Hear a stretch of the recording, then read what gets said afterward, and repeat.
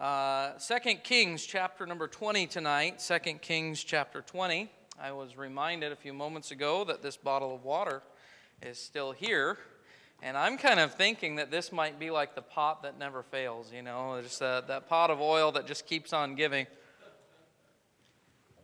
We'll see. I wonder at what point it becomes unhealthy to continually drink out of the same bottle. All right, well, I've started to kind of try and challenge you in some areas regarding prayer and your prayer life, and this is something, again, that I've been studying in different ways, and I started off last year really just digging into the Scriptures on what the Bible has to say about prayer and looking at it from different angles. You know, one of the things that I looked at was the things that the Lord explicitly said about the subject of prayer, things that He taught us directly in regard to prayer. And then I also took some time to study over some of the things that the Lord told us directly that we are to pray for or to pray about. And then I went back and I started looking at examples of times in the Bible when people would pray and talk to the Lord. And I'm just telling you that the book is just full of teaching and lessons that we can learn about prayer. And it really is somewhat of a difficult thing to even know where to begin as we kind of look at this subject. But I just want to share with you some things that the Lord's been challenging me about in regard to my prayer life. And hopefully they'll be helpful to you as well. So in 2 Kings chapter 20, we read of a situation in Hezekiah, King Hezekiah's life, and his interaction with the Lord about this issue. And I think there are some things that we can learn here as well. So if you're in 2 Kings 20, I'd invite you to stand for the reading of the Scripture. And we're going to read the first 7 verses of 2 Kings chapter 20. The Bible says here, "In those days was Hezekiah sick unto death, and the prophet Isaiah, the son of Amos, came to him and said unto him, Thus saith the Lord, Set thine house in order, for thou shalt die and not live." Now that's a pretty clear and direct statement that the Lord made. There wasn't a lot of ambiguity about that. He said, I want you to set your house in order, you're going to die. Look at verse number 2. Then he turned his face to the wall and prayed unto the Lord, saying, I beseech thee, O Lord, remember now how I have walked before thee in truth and with a perfect heart, and have done that which is good in thy sight. And Hezekiah wept sore.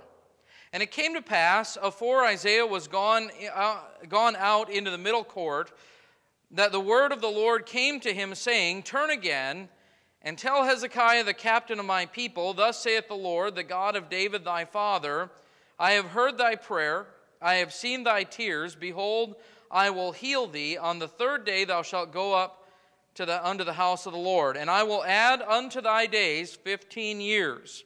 And I will deliver thee in this city out of the hand of the king of Assyria, and I will defend this city for mine own sake and for my servant David's sake.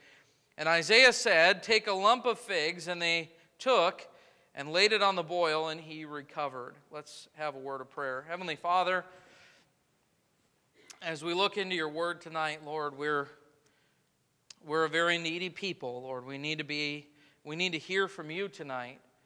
And Lord, I need your help to be able to proclaim your word to your people. And so, Lord, we come before you seeking that help. I pray, Lord, that you would give us tonight understanding of your word, not just intellectual understanding, but a spiritual understanding of the reality and the truth of your word and how it applies in our lives. And I pray, Lord, that tonight your word would challenge us and convict us where necessary, Lord, that it would rebuke us and it would reprove us if necessary, but Lord, that it would also correct and instruct us and help us, Lord, to take what you give us tonight and apply it to our lives and Lord, to live these things out, that we would be doers of your word and not hearers only.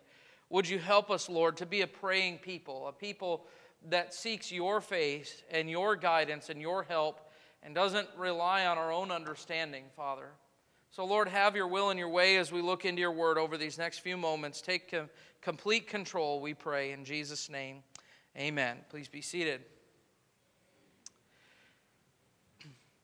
So this is an interesting record of the life of Hezekiah here. By reading these 7 verses, you get the idea and the understanding that Hezekiah had some kind of an infection. The Bible calls it a boil here, and it had festered to a point that he was at the point of death, and the Lord sent to him the prophet Isaiah to come and to tell him that he was not going to recover, but that he would die, and that he needed to be prepared to die. And that's, by the way, good advice for all of us. We ought to always be prepared to meet the Lord, because we don't know when our last day on this earth is going to be. And so the Lord gave him some mercy and grace in letting him know, hey, you're about to die. And he gave him an opportunity to set his house in order, and he told him to do that. And I would say for all of us, we ought to make sure that our house, our lives are in order and prepared and ready to meet the Lord at any time, because that could happen. And so Hezekiah here, of course, in his life as a king who for the most part was trying to follow the will of the Lord, and though he wasn't perfect, he was a good king and was following in obedience to the Lord. And here he cries out to the Lord and asks for him to be merciful and to spare his life. And of course, as we read, the Lord did that. And so there's some things that I believe that we can learn about the subject of prayer from this passage, and I want to go to some other passages of Scripture as well tonight, but to kind of help us to understand maybe how we ought to pray when we have a great need in our lives. I don't think there's probably any need that we've ever faced in our life that would be greater than that which Hezekiah was facing here. He was at the point of death. I mean, this was literally a life or death situation for him, and he cried out to the Lord to try and meet that need and to help him in this time of need. And the Lord did that. One of the things that I want to point out as a little bit of a side note here is verse number 7. It says, and Isaiah said, take a lump of figs, and they took it and laid it on the boil, and he recovered. And I want to say to you that this was a miraculous healing that the Lord did, but he used some wisdom that he gave to people to know how to help them recover from it.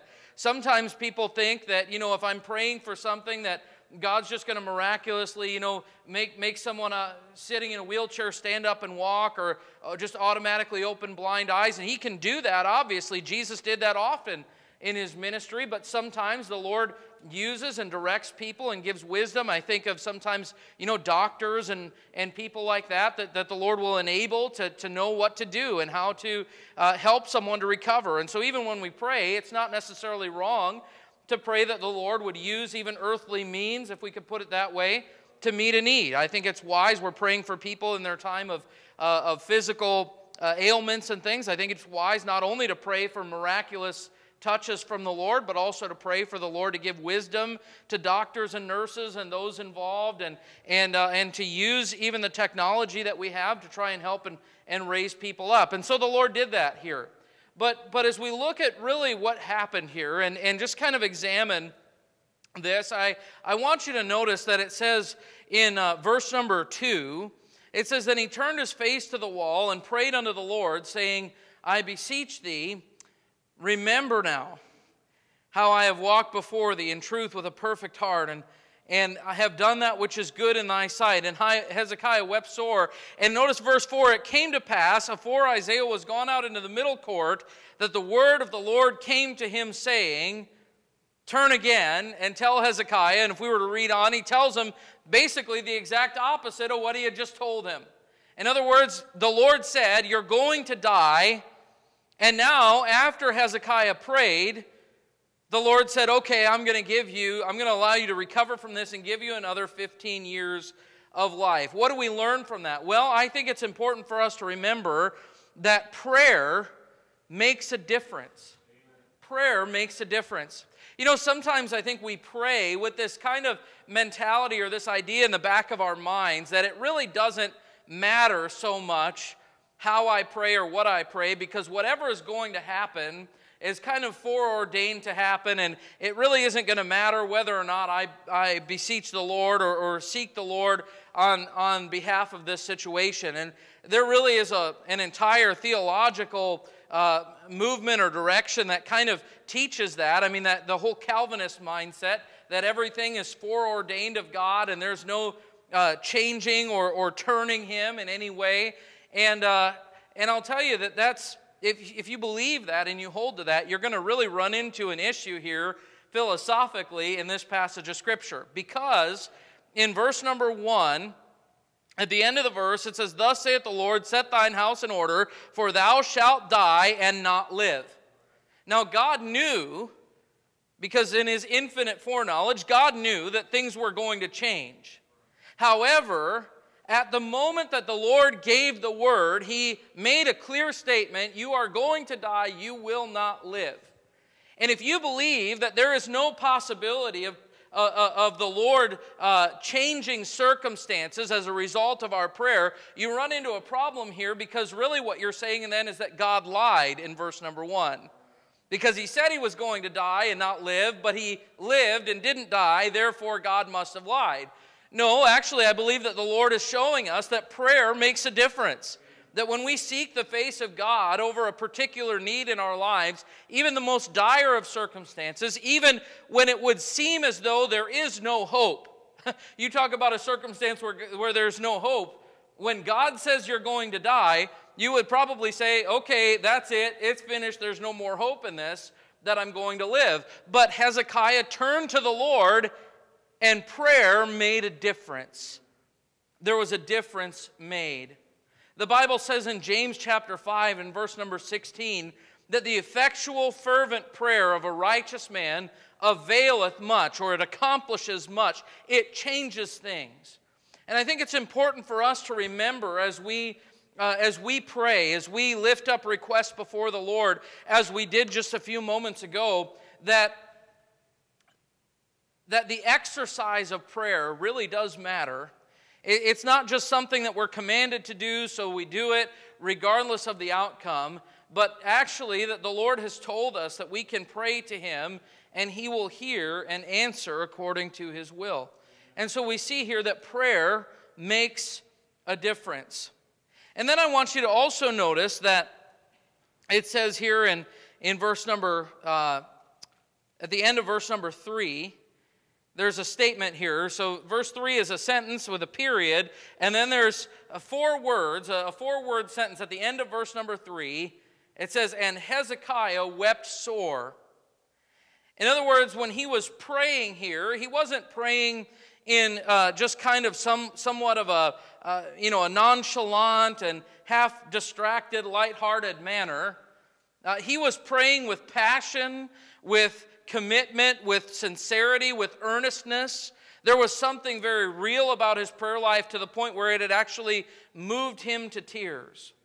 I have heard people say, in fact, I've even heard preachers say, that they don't like the phrase, I'm praying hard about this, or I'm praying very seriously about that. And the reason is because they say if you're praying, and there's really no degrees of prayer or difference in prayer. But I would say that the Bible actually tells a different story. Here we find that Hezekiah was praying with some passion. He had turned his face to the wall. He was crying out to the Lord. It uses terms like in verse number 3, first part of the verse, "I beseech thee, O Lord." He's begging the Lord. He's actually moved to a point of tears. So as we look at this and consider for a moment, are there really degrees or differences in prayer? I want to show you a few examples and hopefully kind of put that argument to bed. Matthew chapter 6, if you will, please. Matthew chapter 6. And we read here right in the middle of the Sermon on the Mount, the Lord gives some very clear instructions on prayer.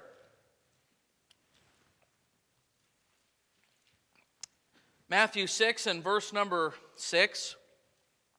It says, "But thou, when thou prayest, enter into thy closet, and when thou hast shut thy door, pray to thy Father which is in secret, and thy Father which seeth in secret shall reward thee openly. But when ye pray, use not vain repetitions, as the heathen do, for they think that they shall be heard for their much speaking. Be not ye therefore like unto them, for your Father knoweth what things ye have need of before ye ask him." So he says here, when you pray, make sure that your prayer is not just vain repetition. It's not just empty words that you're just reciting. And we see people do this all the time. In fact, certain religions are really bad about teaching certain memorized prayers, right? And repeat the Lord's Prayer or whatever it would be. It's interesting and ironic to me that in the very passage that the Lord said, don't use vain repetitions, they took a model prayer and they've made it into a vain repetition. Just something that we're going to say and recite.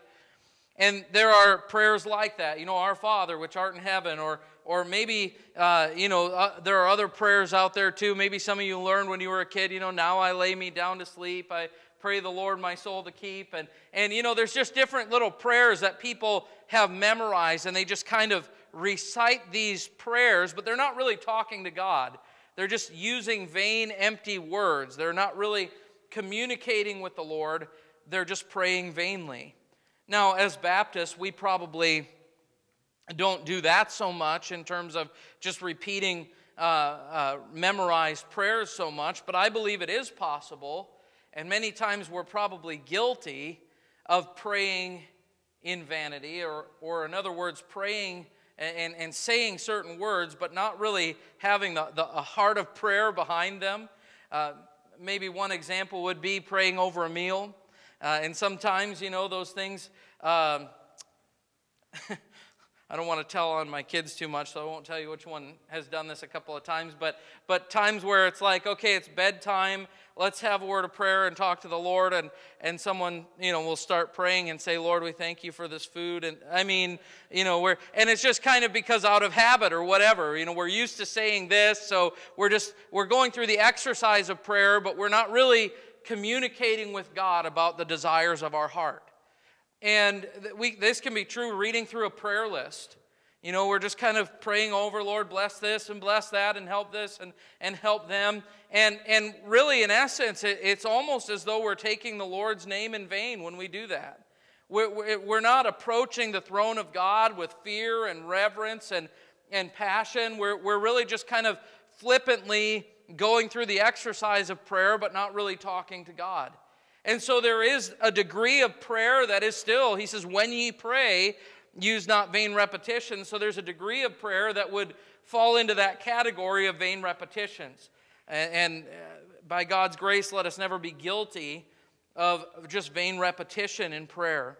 But then, as I mentioned earlier, in fact, if you want to go there with me, James chapter 5, now I quoted it to you a moment ago, but I want you to pay special attention to the wording here, because I mentioned that prayer changes things and prayer makes a difference. But there are some adjectives given to the type of prayer that makes a difference. Verse number 15 of James 5. It says, and the prayer of faith shall raise the sick. Do you know it's possible to pray without faith? It's possible to pray and ask the Lord to do something without actually believing that He's going to do it. And this is something I was talking to someone not long ago about salvation. And they were asking, is it possible for someone to pray a sinner's prayer but not be saved? Because the Bible says, whosoever shall call upon the name of the Lord shall be saved. And so if they pray a prayer asking the Lord to save them, doesn't that mean automatically they're saved? And I went back to the fact that the calling upon the Lord is actually an outward expression of the faith in the heart, believing on the Lord and receiving His gift of salvation. And if that faith isn't there, if you can say the words, please save me, but if in your heart you're not believing that Christ is going to save you, you're not really getting saved. For whosoever believeth on Him should not perish but have everlasting life, right?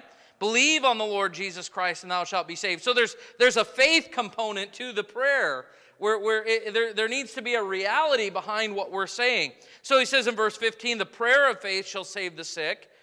But then verse 16, confess your faults one to another and pray for one another that ye may be healed. The effectual, fervent prayer of a righteous man availeth much. Now there's some conditions put on that. One is that a man be righteous. In other words, you need to be saved if you want God to answer your prayers. All right? You need to know that you have a relationship with God. There has to be salvation there, and you have to have His righteousness applied to your life through salvation. But then even beyond that, this prayer is not just a flippant vain, repetitious prayer, but it is a fervent prayer. It is an effectual, fervent prayer. It is one that is backed by genuine concern, a sincerity, a passion, if you will. There's a fervency that goes with that prayer. The effectual, fervent prayer of a righteous man availeth much. And may the Lord help us to always pray fervently. But then I want you to go to the book of Luke. And I know we're kind of flipping back and forth quite a bit tonight, but I want to show you this from the Scripture. It's not just my words. This is from the Bible. Luke chapter number 22, if you would, please. And I want to show you an example about the Lord Jesus. And I think it's fair to say, and most of us would agree, that Jesus never used vain repetitions in anything he did. And so at the very least, we would have to say that Jesus' prayer was effectual and fervent. And we know that he is righteous. He is Jesus Christ, the righteous. And so certainly the effectual, fervent prayer of a righteous man would apply to Jesus. But look at Luke 22 and verse number 40. It says, and when he was at the place, this is that the night that he is betrayed, he's in the Garden of Gethsemane. It says, when he was at the place, he said unto them, pray that ye enter not into temptation. And he was withdrawn from them about a stone's cast, and kneeled down and prayed, saying, Father, if thou be willing, remove this cup from me. Nevertheless, not my will, but thine be done. And there appeared an angel unto him from heaven, strengthening him. But notice verse 44. And being in agony, he prayed more earnestly. In other words, Jesus here, who is praying earnestly and effectually and fervently and talking to his heavenly Father, because of the distress that he was under, because of the agony that he was facing, as he realized and was coming to grips, if you will, with just the weight of what he was about to face in going to the cross and taking our sin upon himself, that being in agony, he prayed more earnestly. It actually drove him to a deeper passion in his prayer. And what I'm trying to show in this is that there is a difference between just kind of a prayer that you might say, at a time when everything is going good and the sun is shining and you're on the mountaintop. There's probably a difference in a prayer that you would pray, Lord, would you bless me for this or that, and in a prayer that you would pray in a deep valley of distress. There's going to be a difference in the earnestness. And some of these families that we're praying for that have loved ones, their lives are hanging in the balance, and families are being affected by this. And or we think of this missionary family in Ukraine that we know, and our family knows them and loves them, and just looking in the faces of their children and wondering what the future holds. If they're going to be facing war, if they're going to be facing potentially imprisonment or whatever else, abandonment by their own country. I mean, I'm sure that their prayers are not flippant, but fervent. I'm sure that when they pray and they are asking the Lord for things, that there is a seriousness about what they're doing. And I believe that the Scripture bears this concept out, that there are degrees of prayer. And Hezekiah's prayer was one of real earnestness and fervency as he was crying out to the Lord from the depths of his heart, pleading for mercy. And folks, I believe it's important for us to pray with that same earnestness, to really cry out to God and seek Him for His help. But we're not going to do that if we don't believe that prayer changes things. We're not ever going to pray with that kind of sincerity if we kind of have this idea it doesn't really matter anyway. Hezekiah apparently believed it because he cried out to the Lord. He said, I beseech thee. He's begging the Lord for something. It says that he wept sore. I wonder when was the last time that we pleaded with God in prayer, begging Him to meet us in our time of need, pleading with Him over maybe a lost soul, someone that we love, someone that we care for, that He would draw them unto Himself in salvation, pleading for a wayward child that has gone astray from the Lord, and just crying out to Him in our time of need. It says that He wept sore. I wonder, how often do we weep in our prayer to the Lord? Now, maybe you say, well, I'm not a crier, I just don't show a lot of emotion. That's okay. But the truth is, we probably show some emotion in other things. When something strikes us as kind of funny, we laugh. It comes out. It's a way that we feel about something. We're going to laugh about it. Or, maybe when you're excited, you might even cheer.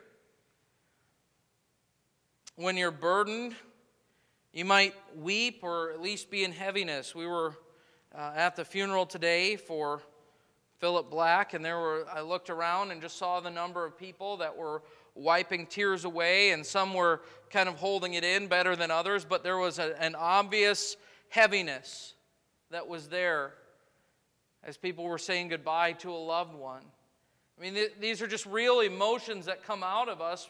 What's going on in our heart will eventually come out.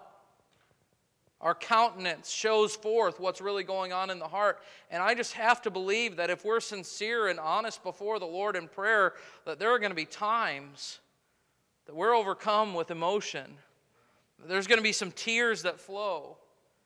And folks, I'm not trying to get in your personal business. It's between you and God.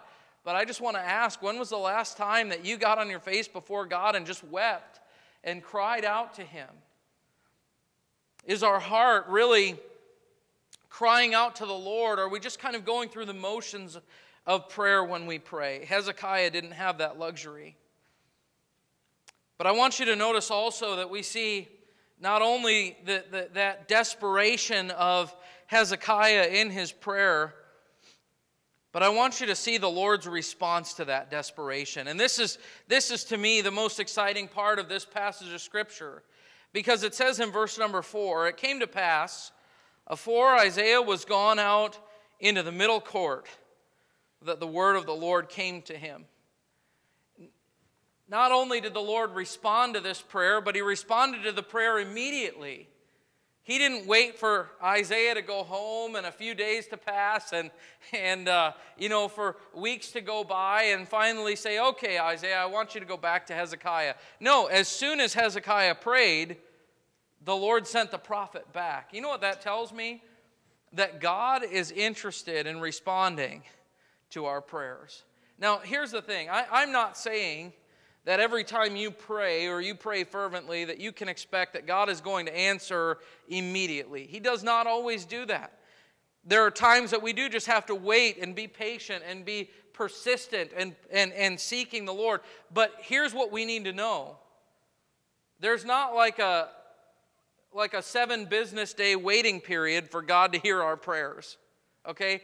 Regardless of what you're seeing as far as an answer today, you can know in the very moment that you're praying, God is hearing. You're touching the heart of the Lord in that very moment.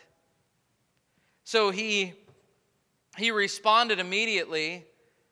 Notice verse number 5, the words of the Lord here. Turn again and tell Hezekiah, the captain of my people, thus saith the Lord, the God of David thy father, I have heard thy prayer. Sometimes wouldn't it be nice if we could close out our prayer and say amen, and then just hear a voice from heaven that said, I've heard your prayer. Wouldn't that be comforting? Okay, Lord, I can trust you. You've heard me. But you know what? We might not audibly hear that voice, but the Scripture's clear. When we pray, He hears. That ought to bring great confidence and peace to our hearts. That even though I might not feel like anything has changed, I have just touched the heart of God. That He has heard me.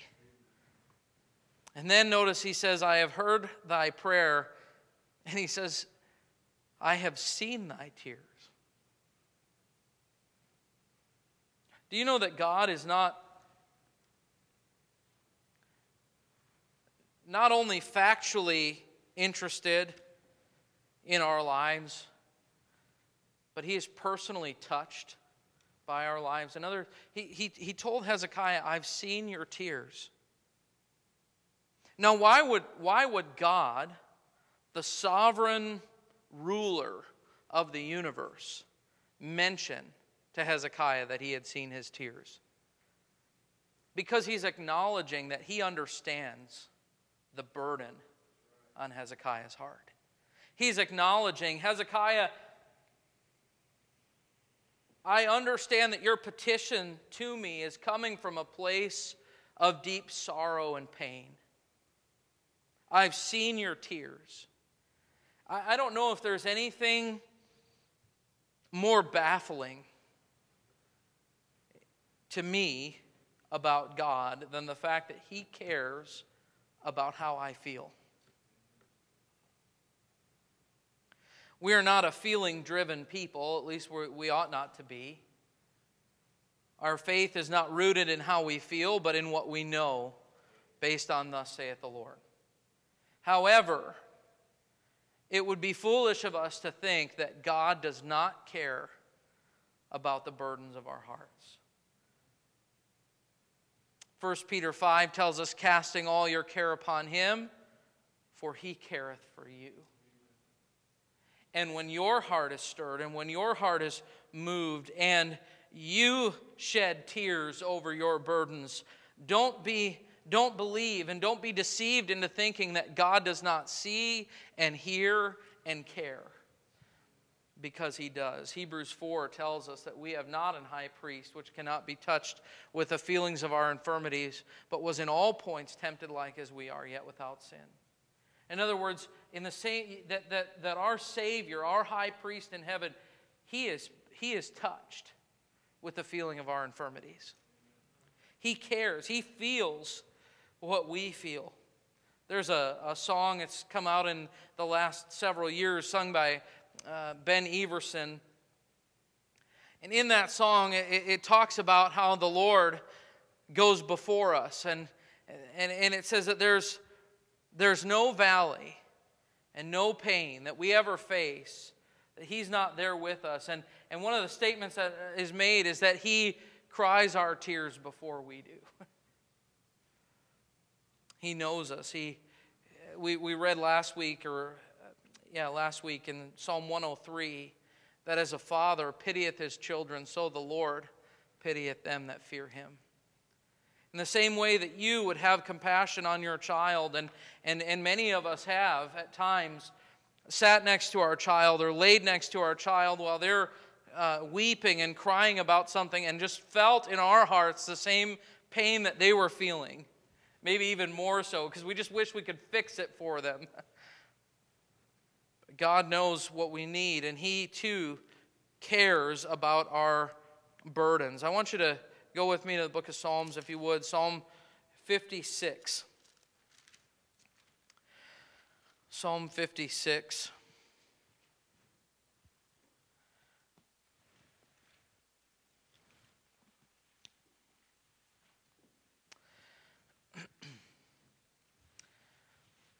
Psalm 56 and verse number 8. It says, Thou tellest my wanderings, put thou my tears into thy bottle. Are they not in thy book? In other words, God is keeping record of every tear that you shed. He knows your pain. He knows the difficulties that you face, and He cares enough to not only acknowledge, but to even to remember. He cares.